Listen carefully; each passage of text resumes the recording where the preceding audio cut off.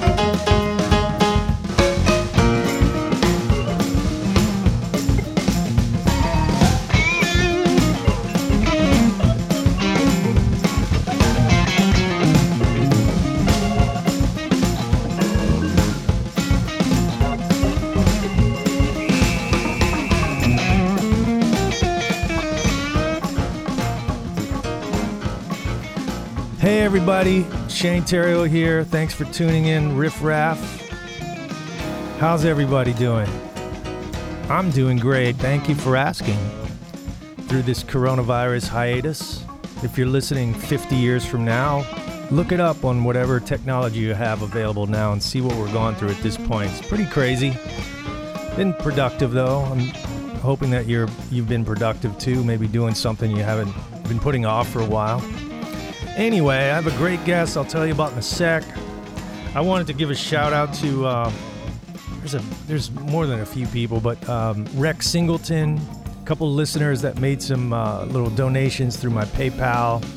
It does cost money to operate this site and post Riff Raff, and I'm not trying to make money off of it, but if you happen to feel so inclined, want to make a little contribution to the cause, it helps me make episodes on a more timely basis.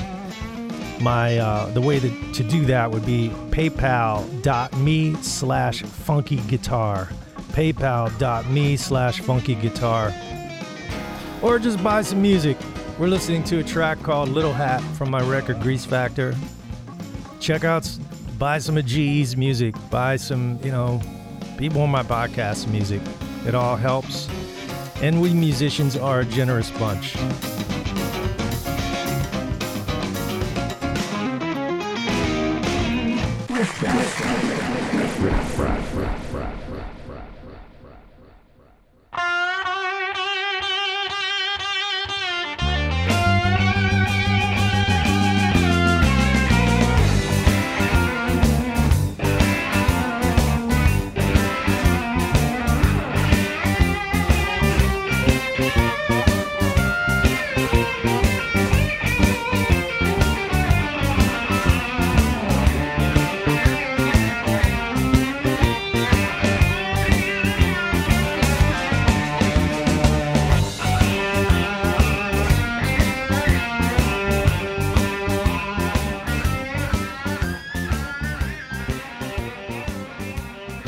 All right, today's guest is Mr. G.E. Smith. How cool is it when you get to interview not only a legendary guitar player like G.E., but somebody who actually stood in, I'm standing in his shoes because he was the guitar player in the heyday. When I say heyday, I mean the 80s hits, mega hits that Daryl Hall and John Oates had. G.E. played on all that stuff, Private Eyes, Kisses on My List, Man-Eater, all the famous songs G was right there. And believe me, I asked him a lot of questions that I wanted to find out some things about. But I knew of G growing up as a kid in the 80s and watching Saturday Night Live and waiting every weekend to see what cool guitars he would have or what guest he would have, Eddie Van Halen or Eric Clapton or somebody sitting in. That was the heyday of late night TV, if you ask me. But anyway, I'm thrilled to have G on as a guest. A lot of great stories. Had to do this one Skype, which is not my favorite way to do this. I would have much preferred to sit with G with guitars in hand and But it came out pretty great, and G dropped some amazing stories on here. I feel like we could have talked for another couple of hours. So G's got a new album coming out with Leroy Bell, and a great singer. They just partnered together. There's a few singles out right now on internet. One's called America, Let the Sun Shine In. There's one called Black is the Color. There's 3 out right now. But the record is called Stony Hill. Should be out next month, August. Check it out. Here we go. Hope you enjoy this one.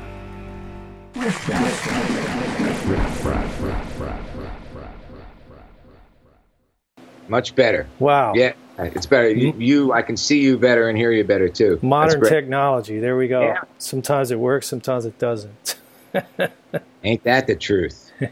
Due to coronavirus and logistic limitations, I'm virtually interviewing the legendary G. Smith, and I'm thrilled that you could join me on Riff Raff. I've been wanting to talk to you for a long time, G. So through the marvels of modern technology, here we go. Here we are. Yeah, Good man. Yeah, man. Thank you, G, for doing this. Sure. Yeah, I've been wanting to meet you anyway. I feel like I know so much about you, man. I hear all these great stories. Yeah. Oh, yeah. There's definitely some stories. How long have you been playing with Daryl and John? 7 years. 7 years. Okay, that's how long I was there. I did 79 to 85. So I was there 6 years. Yeah, you were the heyday, man. The big time years. Yeah. It was funny when I started with them. I'm sure you know their career story. They had like Sarah Smilin' Rich Girl in the middle of the 70s. And then they got into that thing with Todd Rundgren, and they did that Along the Red Ledge record, which wasn't their biggest record. Right. Right. Probably their like least successful record. And I think that they had spent a lot of the money that they had made on a pre-production for this huge tour that they planned, and there was a lot of production on the album. It was an expensive album to make, I think. So they were kind of like broke, when I came along. I was getting $200 a week. Wow. For $100 to play the guitar and $100 to drive one of the station wagons. And we were playing bars. Wow, I didn't know. We were playing like joints, Wow. all over the country. But, we would like fly into a place, get a couple of rented station wagons, load the gear in, and off we'd go. And we did that for several months, and then things picked up, Right. And it went up to Learjets and limos and stayed there the rest of the time. It just got bigger and bigger. Yeah, for sure, man. Yeah. I saw your interview. You were talking about Daryl the first time you met him. It was something about shoes or a jacket or so. Is that true? No, actually, the first time I met him, a guy named Eddie Zine, who had played drums with them in the middle 70s. Then I worked with Eddie in 78. We did a record and a tour with a group called Desmond Child and Rouge. And Desmond's a great songwriter. Yeah. Rouge, these 3 girls, these great singers. And so I got to be friendly with them. And so Eddie, at some point in the summer of 79, maybe it was 78, I don't know, 78 or 79, Eddie goes by the studio where Daryl and John are making a record to say hello. He's not playing with the band anymore, but he goes by to say hello. And then he comes to me and he says, hey, man, they need a guitar player. They've been using some different session guys and stuff, but it's not working out. So I'll take you by. So then we go by, and I meet them and talk to them. And I go the next day to Daryl's apartment. And I come in, and we start talking, and we're Pennsylvania guys. We're all 3 of us Pennsylvania guys. Right. And then I was wearing something at the time, and Daryl said, that's cool, shoes or a shirt or something, And I said, yeah, well, man, you always wear great clothes. We started talking about clothes. I never took my guitar out of the case. We just talked, And then he said, okay, come to the studio tonight. And that was it. Yeah, You know? it's a vibe thing. I get it. I understand him now, the way he picks up on vibe, and he knew that you would fit. Yeah, yeah. Yeah. I got to meet Eddie Zine. I know he was pretty tight with Charlie Deshant. Yeah. He just had a big birthday. He sure did. I saw your, we all gave him a shout out on video. Yeah. His video. Yeah. You got any, I mean, for instance, I've checked out some of the old Hall & Oates stuff, like, I say old because it was early on, but the heyday of like, what was that concert, the July 4th concert where everybody's like helicopter? It's on YouTube, and man, you're doing all this cool stuff. Like you did the windmill, Liberty Park. What do you remember about that day? Because that just seems like that's just the ultimate. It was amazing. That summer, it was like Live Aid, Farm Aid, and we did all those things. And like at Live Aid, we kind of wound up being the house band, backed up Mick Jagger and Tina Turner, some other folks. Was that you and that was you and T-Bone, of course. Was that Mickey Curry too? Yeah, Mickey. That was the section. Yeah, sure. And I think Daryl played. I have a great picture of Daryl, Mick Jagger, Tina Turner, John, and myself standing around a piano.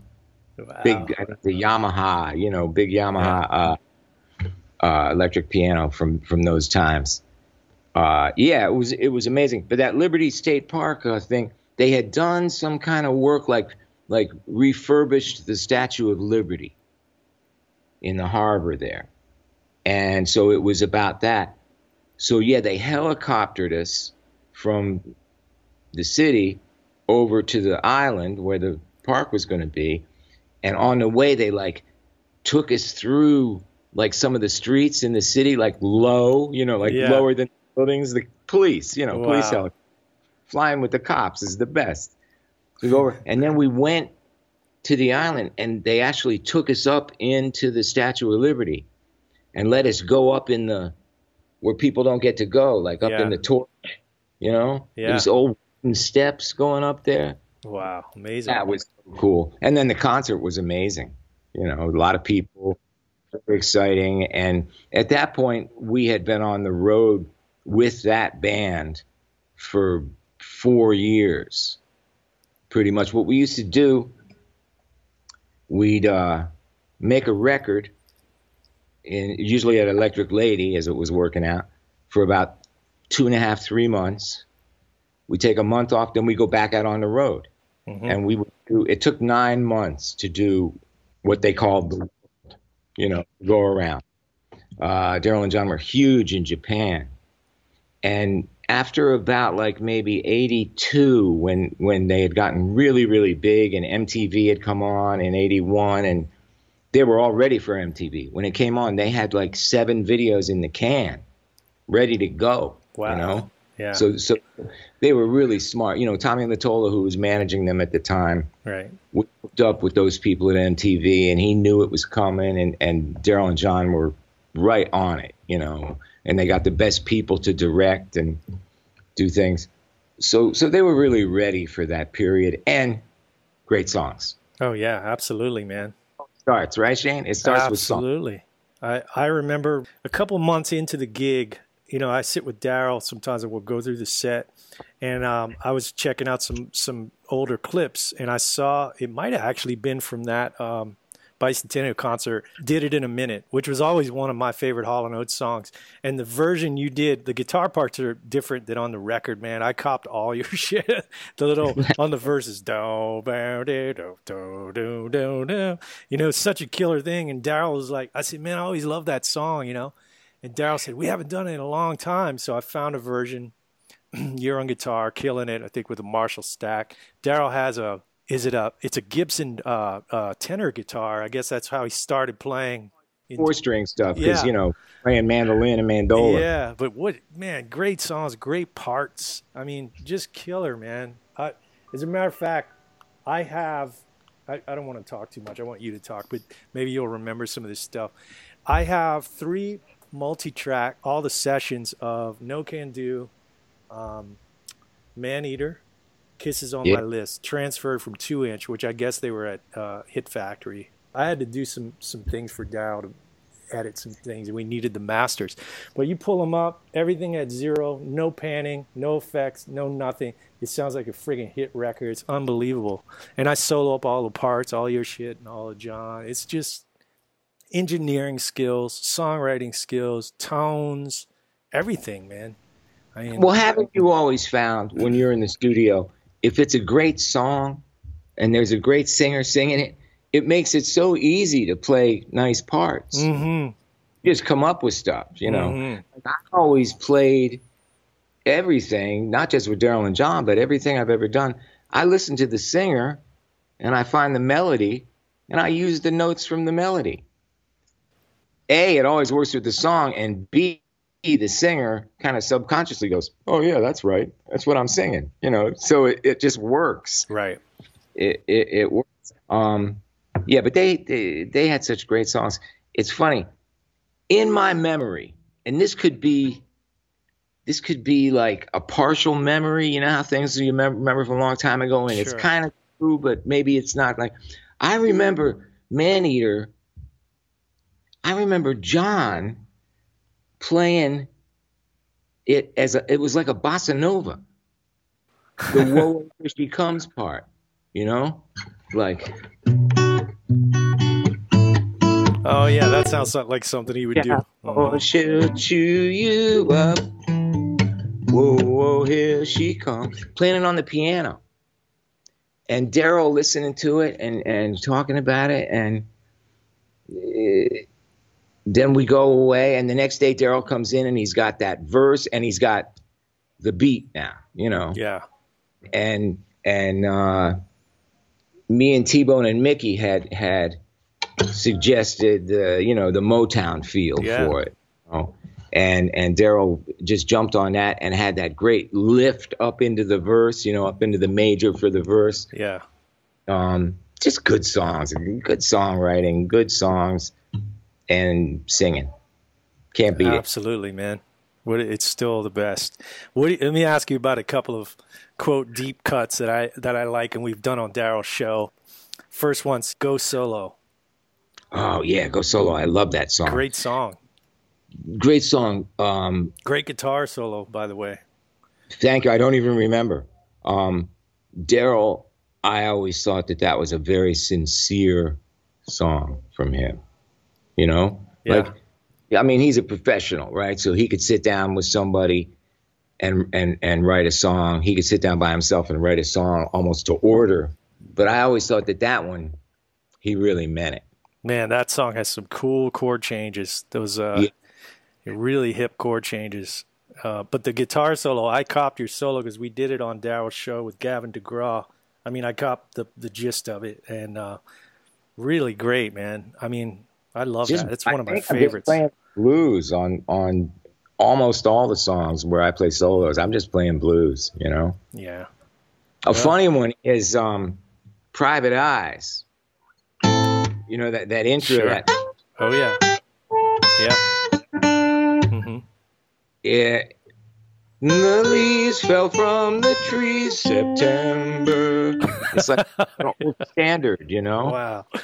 And I remember Mottola cracking up when I played that melody.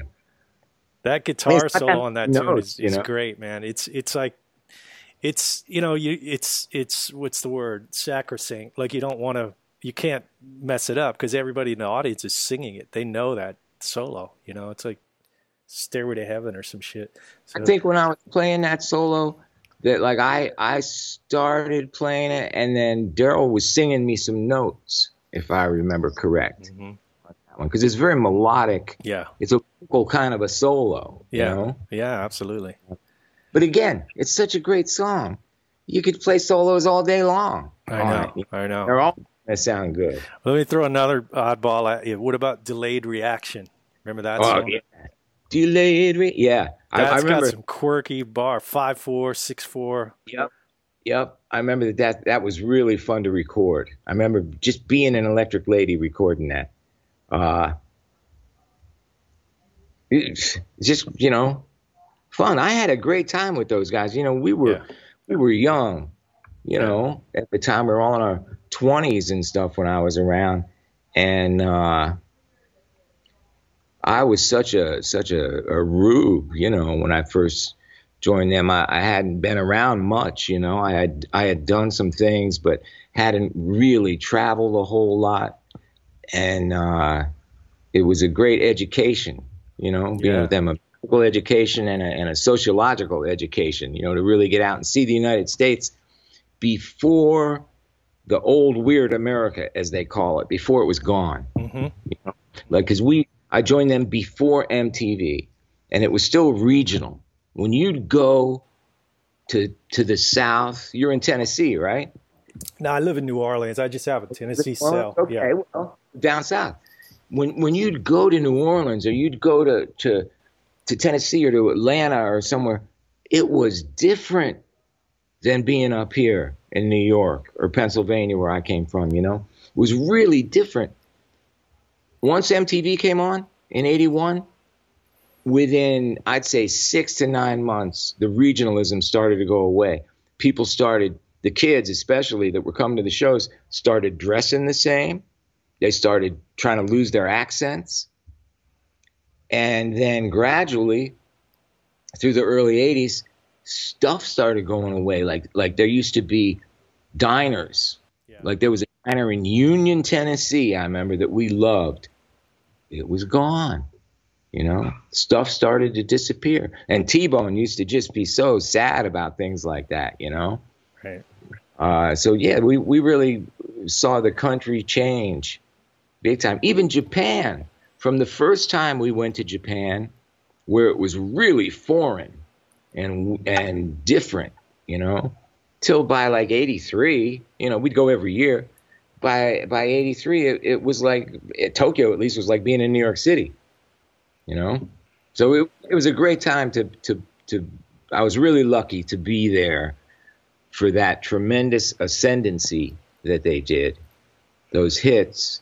I mean, like Maneater, it was an inescapable song. Wherever we went in the world, it was playing on the taxi radio. It was playing in the supermarket when you went to get something to take back to the room, Huge, giant records. Wow. What an amazing place to be in your 20s, man. That's yeah. The last time I actually saw Daryl and John was in February, because of all this coronavirus. We did Madison Square Garden, and it was sold out. People still go because of those songs. Yeah, of course. Those songs, man. It's the power of all those songs. But those mean a lot to people, people that were young then when those records were out, Yeah, they want to feel a little of that nostalgia, but plus they're great songs. Yeah. Yeah.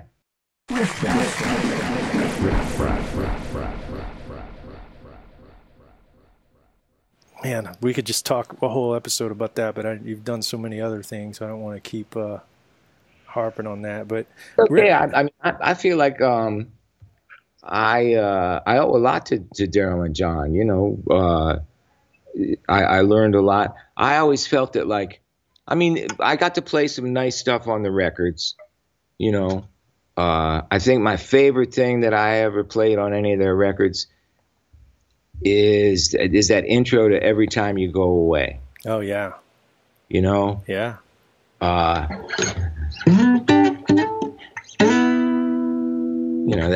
That Memphis style. Yeah, Reggie Young and all that stuff. It's a perfect Telecaster song, and I'm a Telecaster guy. Used the neck pickup, really got that Teeny Hodges, the guy that played on the Al Green records. That's who I was thinking about when I played that.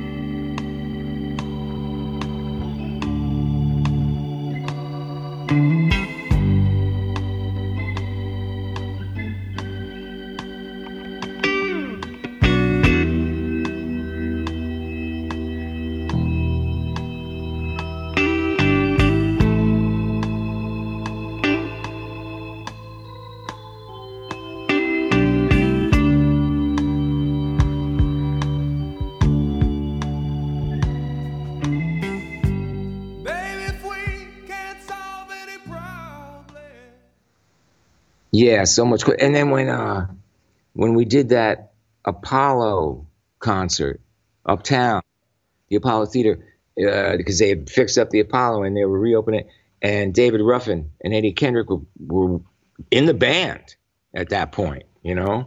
Yeah, that's amazing. That is amazing.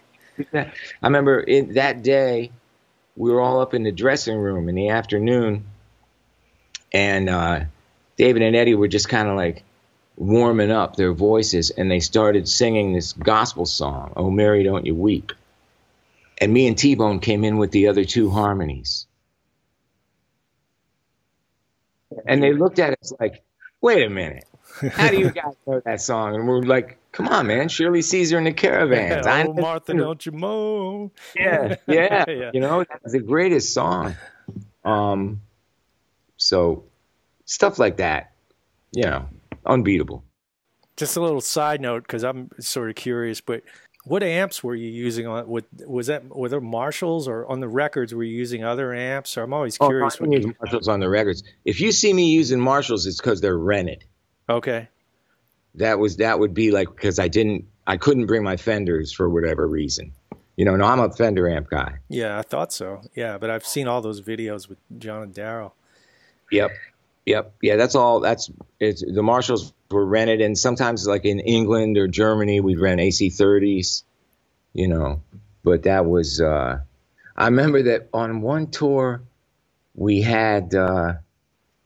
were out somewhere in the world, and John kept saying, man, you know, the Marshalls, yeah, they're okay, but it's not the good sound. So we had my bassmen sent out from the city. And at the end of that tour, we ended in Brussels, in Belgium, and the gear got shipped back, and somebody stole my amp. I had a big, you know, road case with all the amp heads in it. Two old small box Marshall 50s, two like 61 bassman heads. You know, God. Back then you could still get all that stuff, so I got more bassmans, you know. But yeah. It was a thing that we used to do. We kind of got like, you know, that the random possibilities cards. Yeah, Brian Eno and the Brian Eno thing. Yeah. So we had those in the studio. Daryl, I think, had brought them in at Electric Lady, and so I loved that. I always loved the randomness idea, anyway. You know, in life. So a thing that we would do, if it was time for me to play a solo, like the solo on Family Man, we did this. We set up all my amps and all my guitars in the studio, just put them up like in a line. And then we like ordered a pizza or ordered Chinese food or something. And the delivery guy, I would take him out in the studio and he would pick a guitar and an amp. That's what I would use for the solo. And this is what I did on Family Man. That's what I used for the solo, and I wouldn't touch the settings on the amp. Whatever the amp was at, that's what I played. Force limitations. Yeah, and it always worked. It always sounded good. It was always a tone that worked. I did that 2 or 3 times, but I noted that Family Man, that whatever it is, that, you know, that thing, and solo is... He picked an SG and a the delivery man. The delivery man picked. Yeah. Wow. What a story, man. It's great. Really great. I had no idea. That's really cool.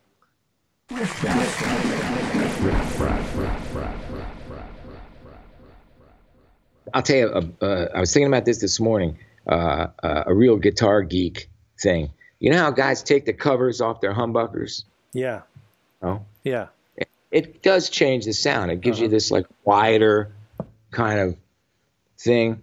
So the oldest picture that I've ever been able to find is Clapton, April of '65, playing in John Mayall's band, and he's got the Les Paul and he's got the covers off, right? So I was doing some work with Eric one time, and we were waiting. You know how, as they say, most of show business, 90% is waiting. Mm-hmm. So we're in one of those, like, waiting for an hour or something to get something set up so we could play. And I said, man, could I ask you some, like, real guitar geek questions? And he laughed. He said, yeah, go ahead, man. It was just me and him. And I said, I got this picture of you with Mayall in April of '65, and you got the covers off your humbuckers. And he really thought about it. I could see. He really thought about it. He said, well, now they're in London, right? Down south of England. Right. He goes, well, all the bands up north were doing that. I went, the bands up north? Who are you talking about? Freddie and the Dreamers? You know, the Beatles? They weren't taking the covers off their humbuckers.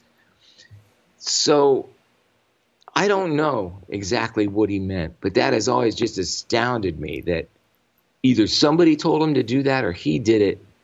But he's the first one I ever saw. Wow.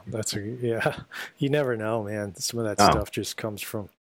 There's a tune called Shadookie Doo. Maybe you've heard it. Oh, yeah. Shadookie Doo. I love you. John Hammond and Dr. John. Well, that's on that tree. What is that called? That's on that record they did in the 70s, but it's an old New Orleans tune from the 50s. Yeah. The original. That record? Well, the original one from the 50s, the guitar solo, it sounds so ratty and messed up, you know. And I asked Art Neville about it. He goes, man, the guitar player on the session, the amp broke, and it was like kind of, you know, just sounded crappy, and they just left it. And I said, really? Wow, listen to that. I mean, it sounds like the shittiest fuzz tone hip, you know, but you're talking like probably 57, 56. And I asked Mac about it, and Mac, he said the exact same story. He goes, and then, you know, Mac, he goes, that was the first guitar solo with extortion that was ever recorded.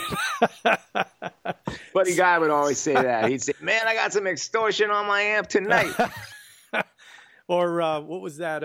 Everything I do gonna be funky, you know. Gonna be funky from now on. I asked Art Neville. Art was on the session. I asked him. He goes, yeah, well, the engineer was from North Louisiana, and he talked like he had a little accent from up North Louisiana, and they told Alan Tuesday, and he said, man, this cat talks hip. You should just leave it on the record. And that's how it ended up on there. So, oh, that's great. So that's why I do this podcast, G, because your stories, man, who's ever going to hear that shit? Who's going to know? Like, you know, all the stuff you just said. I mean, some of it you probably said in interviews before, but all that little inside stuff, man, it's just gold, you know?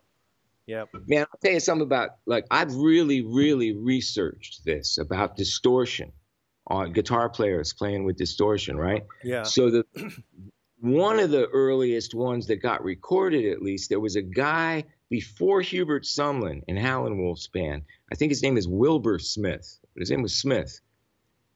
There's records that they did at Sun, and even before that, like really early 50s, 52, 53. His amp is totally distorted, and it's insane. I mean, it's like call the police time, you know. But the earliest one I found, you know, Charlie Christian, right? Yeah, sure. Charlie Christian, he was the first guy to go, oh, electric guitar, look what you can do. You know, he was the first one. I mean, Les Paul was trying to do it. Different guys were trying to do it. But Charlie was the first one to really take an electric guitar and wail. Oh, yeah, you know? Sure. So he's on the Benny Goodman recordings and stuff, you know, that's on a smooth one.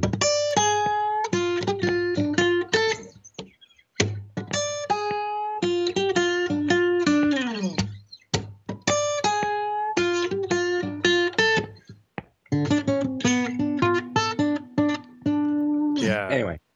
So he would make those records. Then they would go to this place called Minton's, Mintons, a club, and they would jam. Krupa, Charlie, different guys, you know. So there's this tape. Thank God somebody was up there taping some of this stuff. And at one point they finish a song, and you hear who I think is Krupa say to him, hey, Charlie, you call one. And he goes, okay, man, B flat. 1, 2, boom! Wow. Like 1941. Wow. One P90, one whatever that was. It was a P90, I guess. Huh? Before. So he must have at some point realized if I hold some of these notes, it'll just keep going like a horn player. But he goes 1, 2, boom! Oh, yeah. So people were doing it. Amazing.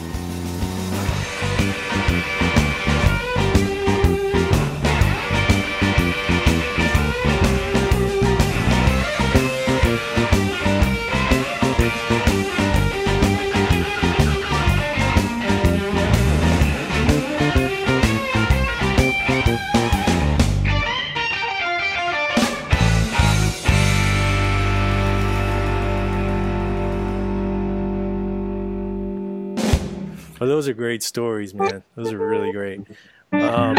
You seem like your career, the path it took, it seemed like you timed it. Well, maybe it was just pure luck. Pure luck. Not that talent was luck. I just mean the timing of you falling into SNL and doing all this stuff while you were working with John and Daryl. I mean, it seemed like it just happened. Because, forgive me if I'm wrong, but I think you took the SNL gig and they were taking time off or something like that. Yeah. When does that ever happen? By the summer of '85, we had literally been on the road or in the studio for almost 6 years. You know, like they worked. When we weren't in the studio, like I said, it was a couple weeks off and we'd be back in the bus and boom, gone. Or on an airplane going overseas somewhere. And so by July of '85, when we did Live Aid and that Liberty Park concert and Farm Aid and all that stuff, by that summer of '85, they were tired. And they'd made some money. You know, they'd had all those giant hits now for 5 years. And they said, we're going to take some time off. So fine. And then as it happened, Lorne Michaels was returning to Saturday Night Live. He had been there from the beginning of the show, 75 to 80. Then he left. Now he's returning to the show. The original musical director on the show was Howard Shore.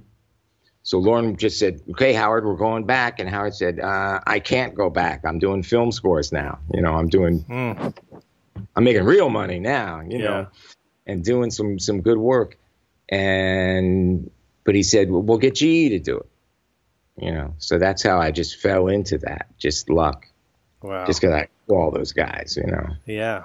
Well, I remember being a kid and watching Saturday Night Live and seeing you and T-Bone and every commercial break and bumper, all the cool blues shit you were playing. And, you know, it was a complete, it was just different because everything I was exposed to at that time. I mean, I came up in the 80s, a kid, you know, so I was, you know, into Eddie Van Halen and stuff, and to see you with the old tellies and, you know, playing the old shit with the great rhythm section, T-Bone with the bass, it was so cool, you know. T-Bone, I miss him. I know. I want to talk about T-Bone too, man. He was the greatest. He was such an incredible musician, and I mean, you know, I was a bar band guy, you know, so I had played many years in the bars. From the time I was about 11, I started playing in bars and all up through the years. So I knew a lot of songs, and I think that's what always worked for me. When I would get like a gig with Daryl and John, I knew all the Delphonics and the Dells and the Temptations and Chi-Lites and Smokey Robinson. I knew those songs, you know, and they knew those songs. Well, that's Daryl's baby food right there. They knew those songs, man. So not only like did I know the songs, I knew those chords. I knew that style. I knew, you know, all that stuff, you know, those piano chords that Daryl loved to play. So I fit in well with that. But T-Bone, when he came on, almost the first thing he did is the video for Private Eyes. And if you go look at that video, he is terrified. He didn't play on Private Eyes. That's John Siegler playing bass on Private Eyes. But then we hired T-Bone, and he did that video, and he's terrified. He can barely move. It's hysterical. Because later on, you know, once he got calm and acclimated to things, he moved like crazy. Yeah. T-Bone's College of Musical Knowledge. But anyway, he came on and he knew more songs than I knew. You know, he was really the first guy I met that knew more, and he could play them on any instrument. You know, he was the New York State accordion champion when he was like 11, 12. So he was a massively great keyboard player, an incredible guitar player. We had a band that we did with some other friend of ours, Domino Band, and me and T-Bone played guitar, both of us, and it was great, so much fun, you know. And obviously the best bass player. Yeah. And then one night we were producing a session, and I think we were in Electric Lady. And the drum part was like a New Orleans, like a little second line kind of feel almost, you know, and a really good drummer who could play anything couldn't quite get it, you know. And we're saying, well, like, it's this, and, you know, and he was playing it, but it just didn't have the feel. So T-Bone sits down at the drums, and I start thinking to myself, don't do this to me. You play every other instrument better than anybody. Don't do this. And he goes, whack it, the boom. Oh, man, laid it down. And I had never seen him play drums. And I knew him, man. I knew him good, you know. So he was the greatest and funny. I'm sure you've heard many, many stories. I have, and my one regret is I never got to meet him, man. I was playing with the Neville Brothers. We played the Superdome Endymion Parade. This is a long time ago, and Daryl and John were there. And that's how I know you. I saw you play with the Neville Brothers. Yeah, I was there. I was with them from late 96 through, I don't know. I was there probably 8-9 years, but I remember Daryl wasn't hanging out. There was a common green room, basically, and, you know, everybody's hanging, drinking, and hanging out. And T-Bone was there talking to Art Neville, and I think George Porter was there for a minute, too. And I walked away, and I just never went in. I never said, man, he was 3 feet from me. And I remember later that night, I stood on side the stage, and I was going, holy shit, man, I forgot these songs. Wow, and the band was grooving so hard. And that was it. I never got to meet him. You know, I know so many people that knew him and worked with him. And he's the nicest guy.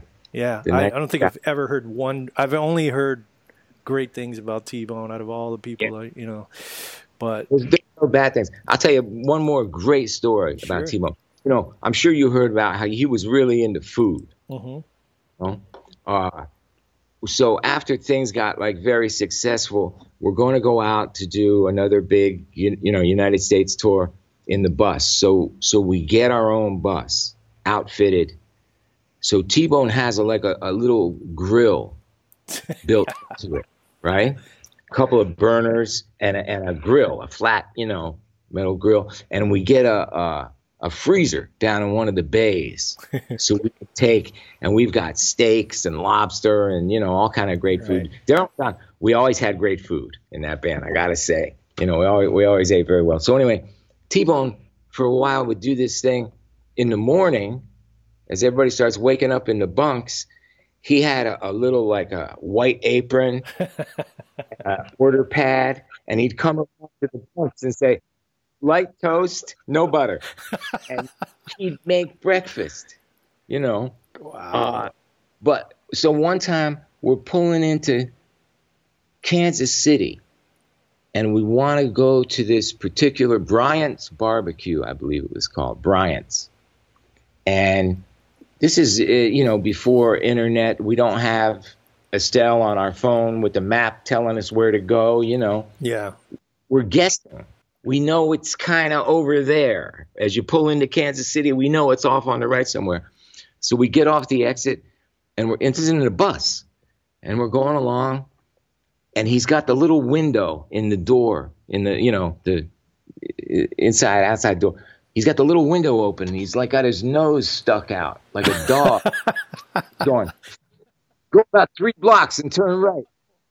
10 minutes later, man, we're in front of the place. He could smell the barbecue. That's unreal. The guy was classic. Wow, what a character. Man. Yeah, those are great stories. I never heard that one. I've heard the salami, sacrificial salami, and those stories. But yeah. So getting back to SNL, you and T-Bone were there, and was that like a real high pressure thing for you? I mean, it seems like with time working TV and things, was that the first MD, the TV thing that you had done at that point? I know you had been music director on other things, but as far as a weekly thing like that, being under pressure, timing, and no, I had done another show for Lorne. You know, Saturday Night Live, of course, has always been on NBC, but he did a show for a minute called The New Show on CBS, and I was the band leader, music director guy for that. So I had done a little bit of TV, and of course I'd been on a lot of shows with Daryl and John and other people, you know, Bandstand and Soul Train and all that kind of stuff.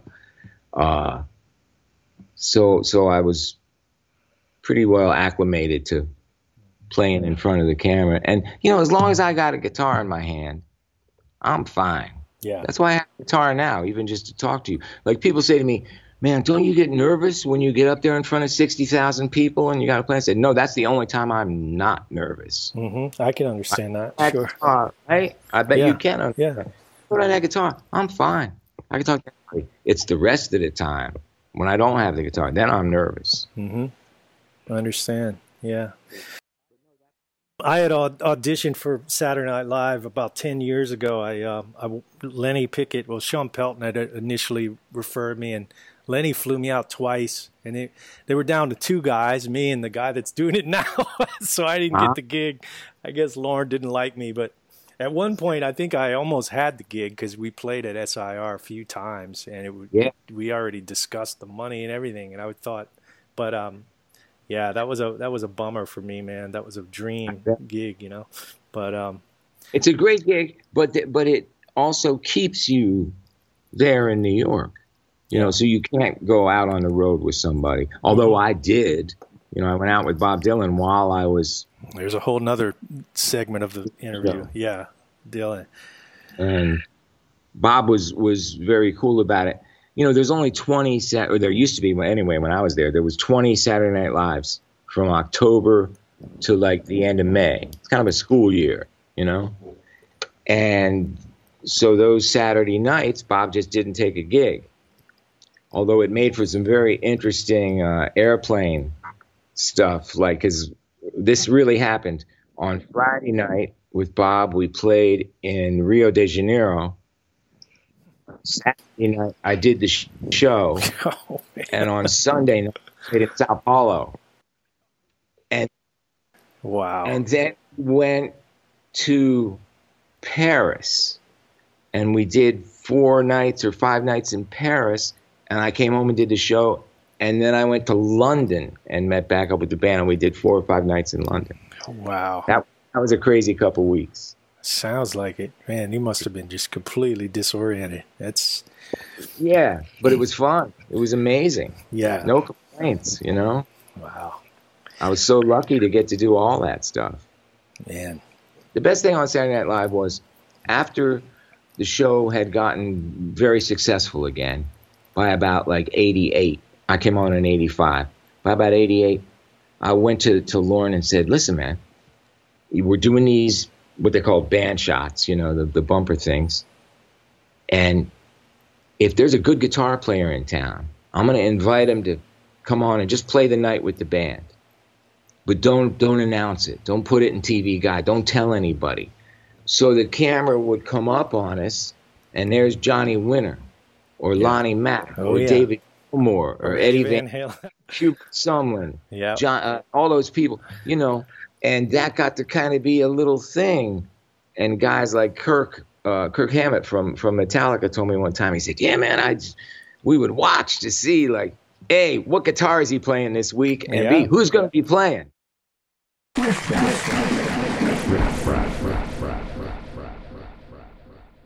I know that you were married to Gilda Radner, but were you particularly close to any cast members, hang out with, anybody that you'd hang? I knew Belushi pretty well. I knew them all, Sure, yeah, obviously.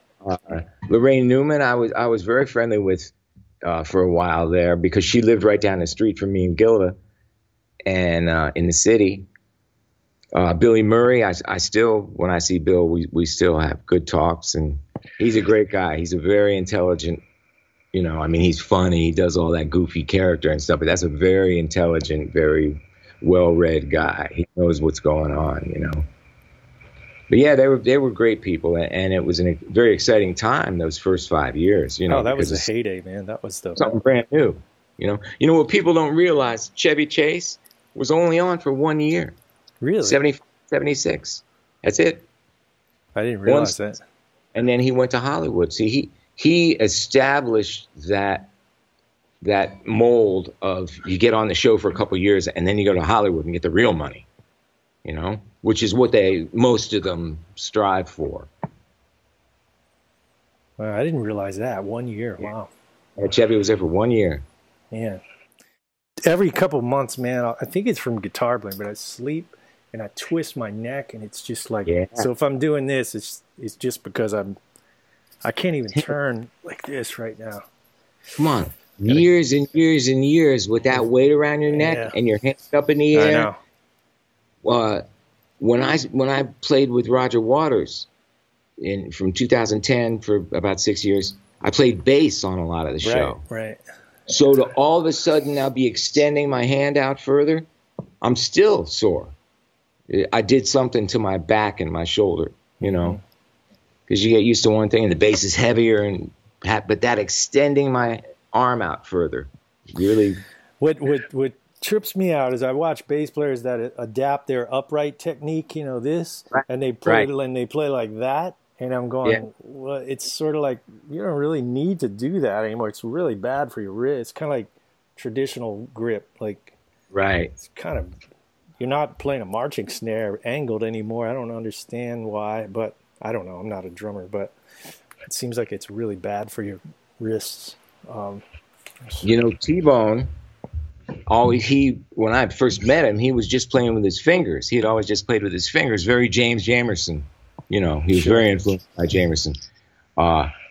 Then, as we started going on the road and playing big arenas, 19,000 to 25,000 kind of seat places, right away he realized that he wasn't getting the clarity he wanted.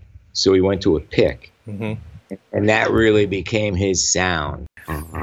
Did you play with a pick with Roger Waters on bass? Only on one song. I played fingers for most of the songs, but there was one song that I had to play with a pick. Yeah, I mean, I know I play bass, a little bass myself, and I noticed some bass players that are real bass players. They sort of frown on pick, they think it's sort of cheating. But man, what about Anthony Jackson and what about Carol Kay? They're not cheating. I mean. Exactly. So you're going to tell them they're not bass players? You gotta do to get the tone. I got to say, T-Bone realized right away after like 3 or 4 nights in one of those big arenas that he wasn't getting the clarity he could get in the studio, right, or on a small stage, and he adapted right away to that. And I remember when they recorded One on One, I remember T-Bone played the bass, fantastic bass part. Yeah, right? Amazing bass part. And he stood in the control room, just stood at the board, plugged right into the board. And I remember watching his right hand with that pick, that dum, dum, dum, dum, dum, dum. Wow. Dum. The clarity of the notes, but still bottom, boom, big, low. And I remember me and Daryl and John, and I remember Daryl just watching him like, wow, I love you, man. This is what you're playing. That's what we want. Right there. That's great, an amazing bass line. Yeah. Doom, doom, doom, doom, doom, doom, doom, doom, doom. So fucking beautiful. Yeah. Do you remember a song called Bank on Your Love? No. I don't remember that one. I'm pretty sure you're on that record. Bank on Your Love. Let me see. Which record is that on, Let me see if I can find it real quick on iTunes. I think the first record I was on was Ecstatic, I think. Or there might have been one before that. Bank on Your Love. Private Eyes. It's on Big Bam Boom. It's on Big Bam Boom then, I was there. I thought so, yeah. We did that song with Billy Gibbons was a guest on Live from Daryl's House, and we did that song, which is kind of an odd choice, but Billy wanted to do it, and really cool part, man. It's got like a half-step bend from the major 7. And I learned all your parts on there. It was really neat. I mean that whole sound of that whole New York, that big Hit Factory. You can hear the room, and it's like there's a clip on MTV on YouTube of, I think it was an MTV interview because I asked John about it, and it shows you and T-Bone and Mickey cutting rhythm tracks for Go Solo, and Daryl's laying a vocal part, and He said after that they were faking mixing just for the MTV video, but man, that's just a cool time machine snapshot of what it must have been. I don't know. I just fantasize about being around then. Solo is such a great song. Yeah. Oh, Daryl just singing his heart out.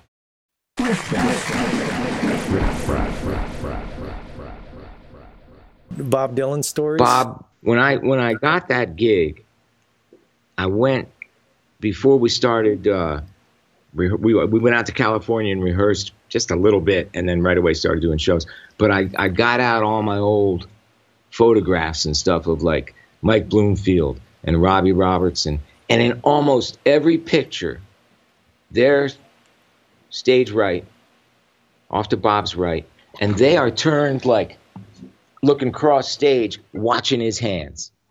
Every picture that you see of them, they're watching his hands.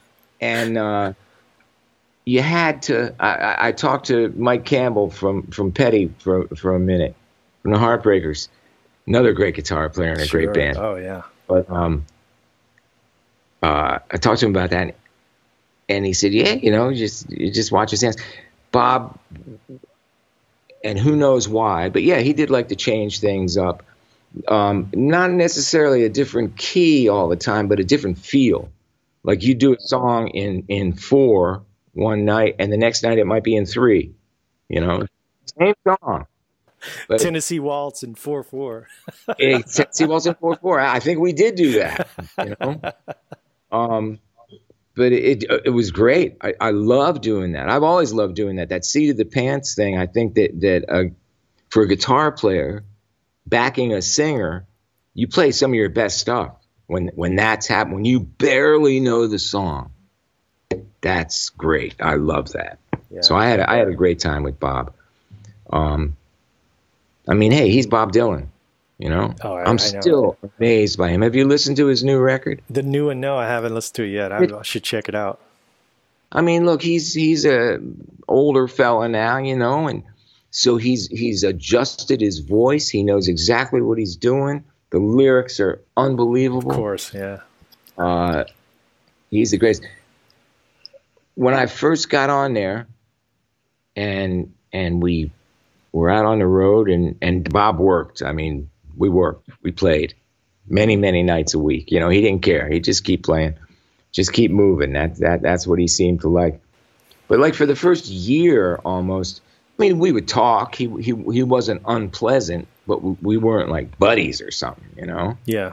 And then almost exactly a year, we're coming off stage at a state fair somewhere in the Midwest, Iowa State Fair. And he had a bus, the band had a bus, and the crew had a bus. We had 3 buses.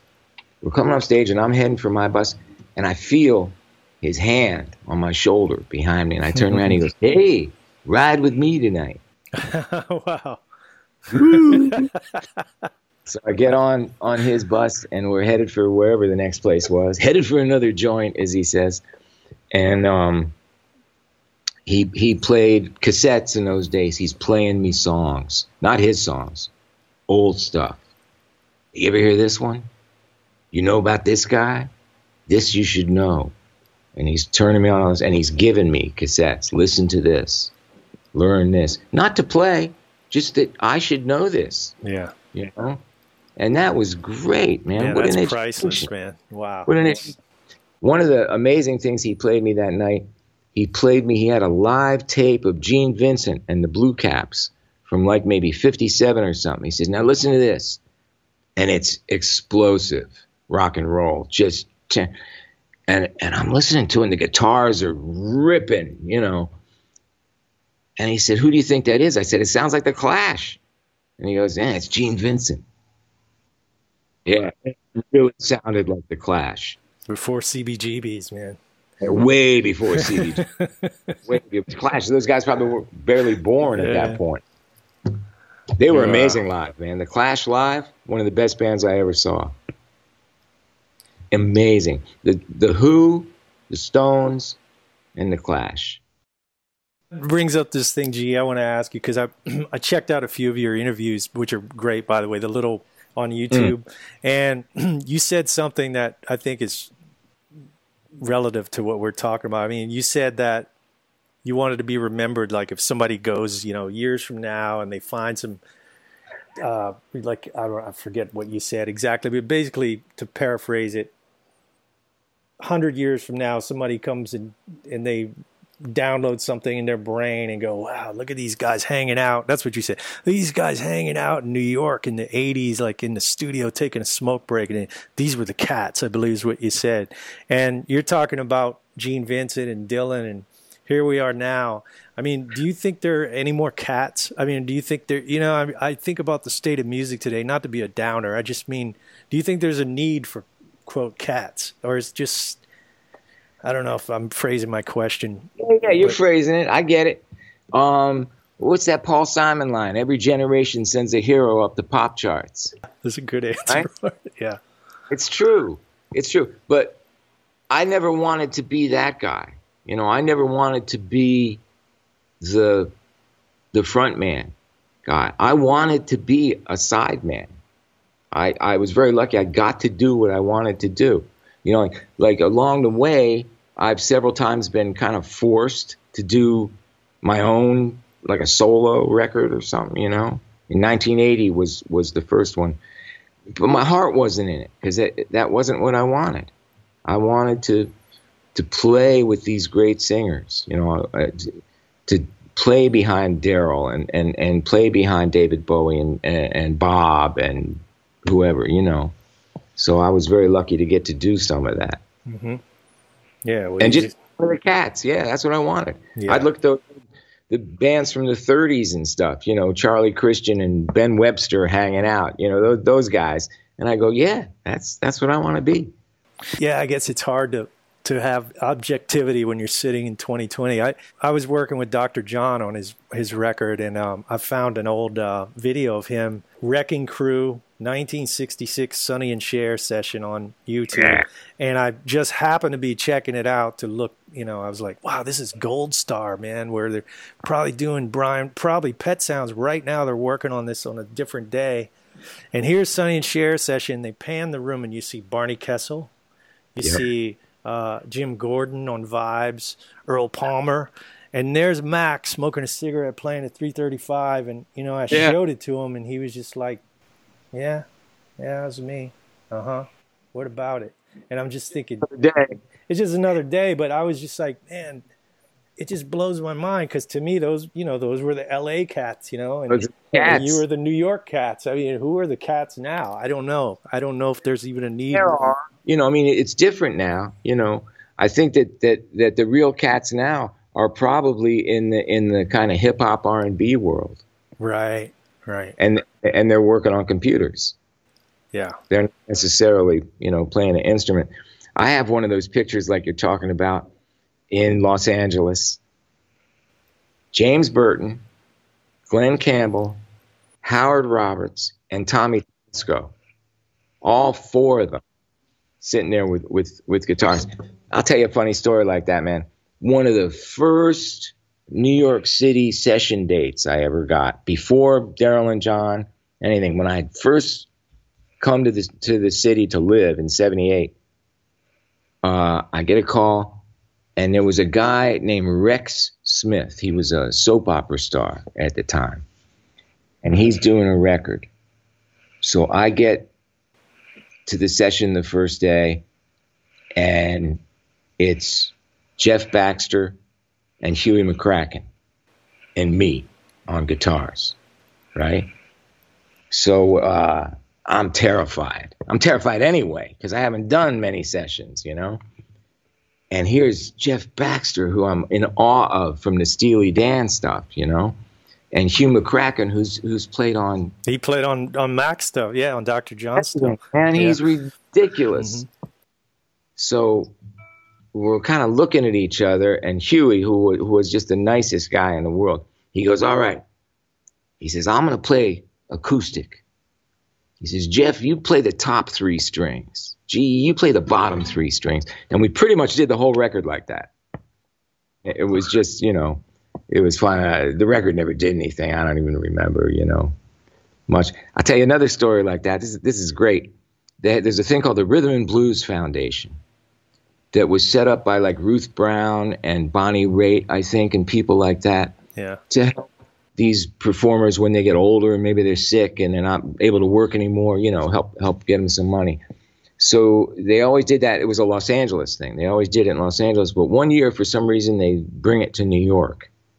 And they're doing it in New York. And so they hire me to be the MD on the thing.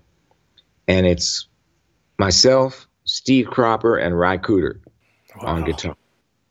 So again, I'm terrified, right? But they're great guys. And I had actually worked with Cropper some with Dylan. So I was okay with him, knew him. And I was just, honored to meet Ry. Ry changed my life. His playing, everything. Mandolin. I started playing mandolin because of him. But anyway, so we're at the thing. And the finale of the show is Little Richard. Okay? Now, Little Richard, he doesn't rehearse. You don't rehearse with Little Richard. He talks to you for a minute, and then you go play. So Richard comes right at the end of the rehearsal, about an hour before the actual show, and he sits at the piano, and he goes, all right, and he looks. He goes, guitar players, come here. And he starts playing the lick from Lucille, Yeah.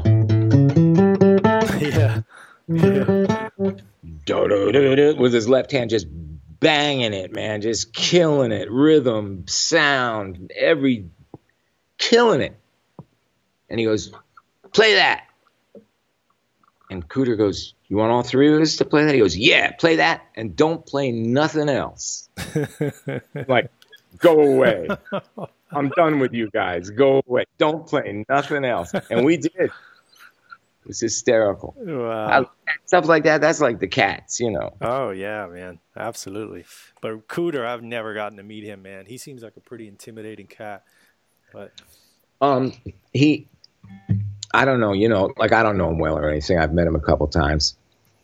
I got to, at that thing, I took him to lunch, which was really great, just to get to ask him some questions. Because his first whole bunch of 5 or 6 first albums, and then other stuff too that he's done, they're just so good and changed my life. His first record, Ry Cooder, where he's standing in front of the Airstream. Oh, he's yeah. got the cape. That's his first record. And Little Feat, first album. Both came out. They were both on Warner Brothers, and they both came out like early in 71. In my memory, like within about a month of each other. And those 2 records, man, I got those records and just played them over and over. I still play at shows when I perform. I still do the Cooder stuff, like I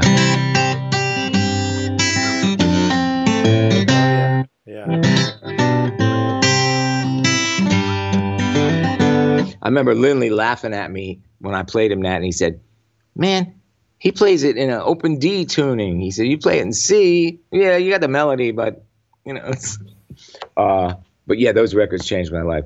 Lowell George is playing. What's funny is all those cats came from, well, not all of them, but Lowell and Ry. Ry was, I guess, came up with blues, but he was in Beefheart's band, and then Lowell was in Zappa's band, and I knew Reggie Hayward pretty well. I saw Lowell in Zappa's band. I didn't know it was Lowell at the time because we used to go see the Mothers at the Fillmore East in like 67, 68. The Anderson Theater, which was right across the street from the Fillmore, up 2nd Avenue a little bit. We saw the Mothers there. We'd come in from Pennsylvania, but yeah, Lowell, amazing. Ry, I know, man. I hear those guys and I go, wait, they're from California? Like, man, not that California doesn't have soul, but that's some deep shit, man. Like you hear. Cooder's from Santa Monica, and Lowell was from Mulholland Drive. Yeah. I mean, he was he wasn't from some poor family, he was from a family that was happening. Yeah. But man, you just can't beat that stuff.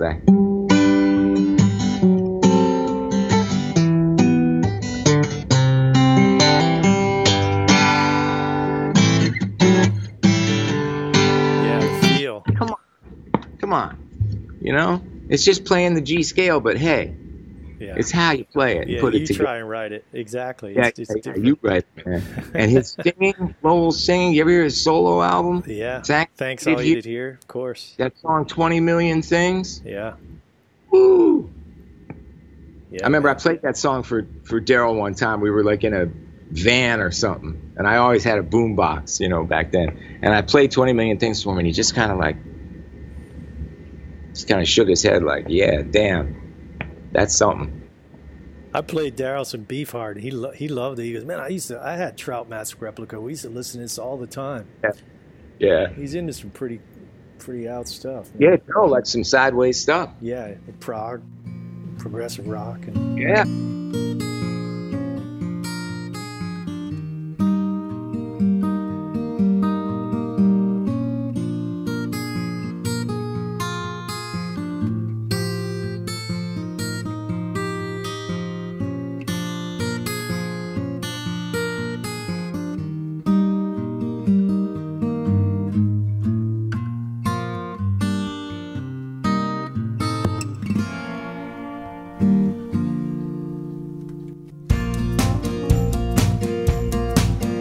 Standing by the bedside of a neighbor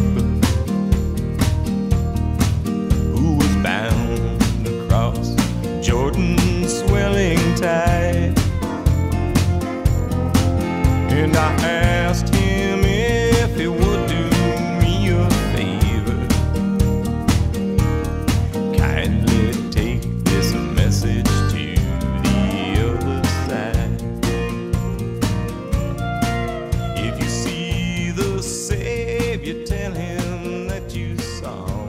Well, G, I don't want to keep you that much longer, but I want to talk. Why don't we talk about your new project you have coming out? G and Leroy Bell. Leroy Bell. It says it's Stony out in Hill. August. Stony Hill is what we call the band. Okay. And yeah, Leroy is a really good songwriter and a great singer. I've been looking for a singer for 30 years.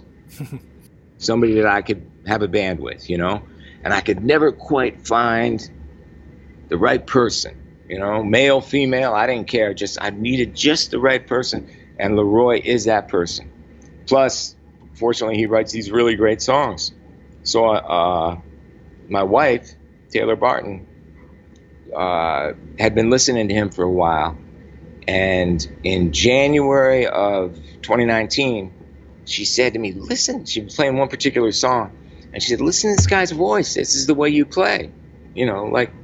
So we invited him to come here, just blind, you know, cold call. Wow. And he came to the house, and we got together and just had a great time. And within a couple days, we were in the studio. So, yeah, we made this record. We got really lucky and got a deal. For old guys to get a deal ain't easy. For anybody to get a deal, man. Yeah. Yeah, it's hard.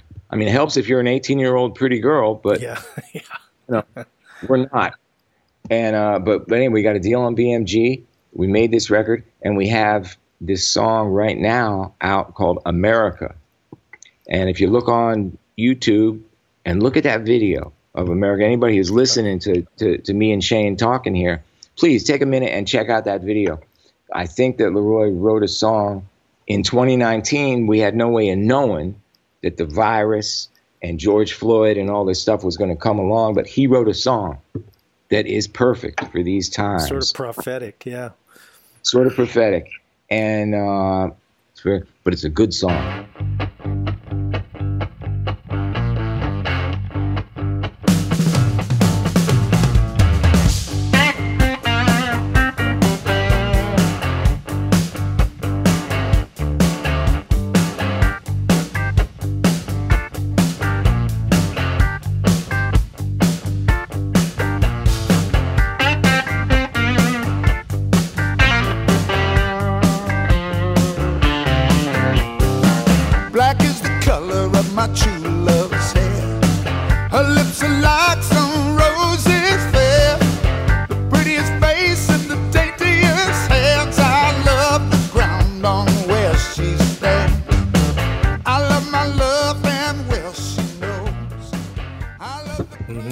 So I did check out the video, yeah. So everybody check it out, and I'll put a link to it. And but yeah, man, I'd look forward to hearing the whole record. Yeah, there's 2 songs out now, America and Black is the Color. And it's funny, Black is the Color is an old traditional, you know, Kentucky song from Kentucky, and usually played like Nina Simone did a great version of it back in the 60s. Usually played very slowly with a beautiful melody. Joan Baez did it. different people. But I always heard it. I wanted to rock it up, So we do the rock version, and Leroy sings it great. He just sings it, and of course, with a black man singing it, it's a different thing. I always thought that song was a white guy who's in love with a black girl in the 1800s, right? So he can't be upfront about it. They can't be seen together. And I'm like, black is the color of my true love's hair, Maybe I'm wrong. Maybe that's not what it's about. But to me, that's what it was about. Mm-hmm. So I always sang it thinking that and did it this like rocked up version.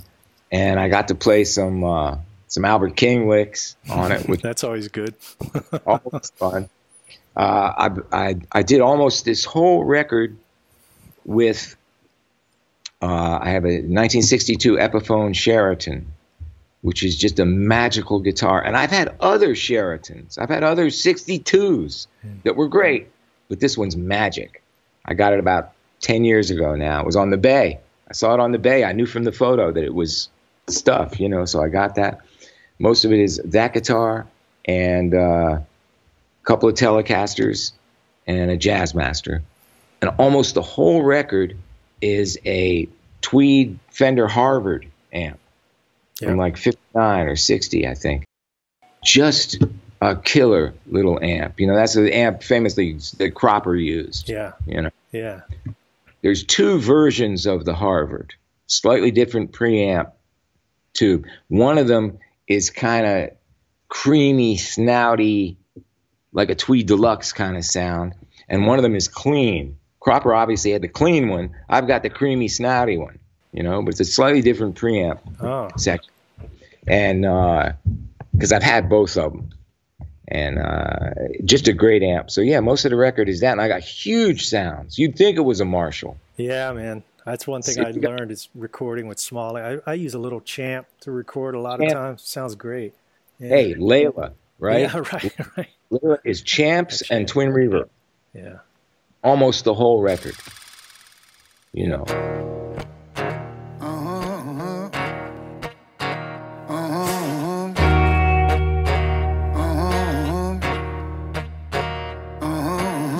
Sunshine in my eyes, birds sing lullabies. I can hear babies cry, mama's hands are getting tired. No progress over here, they set us back 100 years. No dreamers anymore, democracy is out the door. God only knows how I miss those days. She only knows how I miss the way we were. America. I appreciate your time, G. Great. You probably talk all day about shit. Yeah. But yeah, man. So thanks so much for doing this, man. I really appreciate it. What guitars are you playing these days? Well, I don't have any of my ones that I use with Daryl and John. I've got. That's right. Just tell me. What are they? Well, I use a Strat, but a guy down in Louisiana built it for me. Here, I'll show you this cool guitar. I want to get your opinion on this. Hold on. I bought this guitar about 5 years ago. It's a 59 330. Oh man! But if you.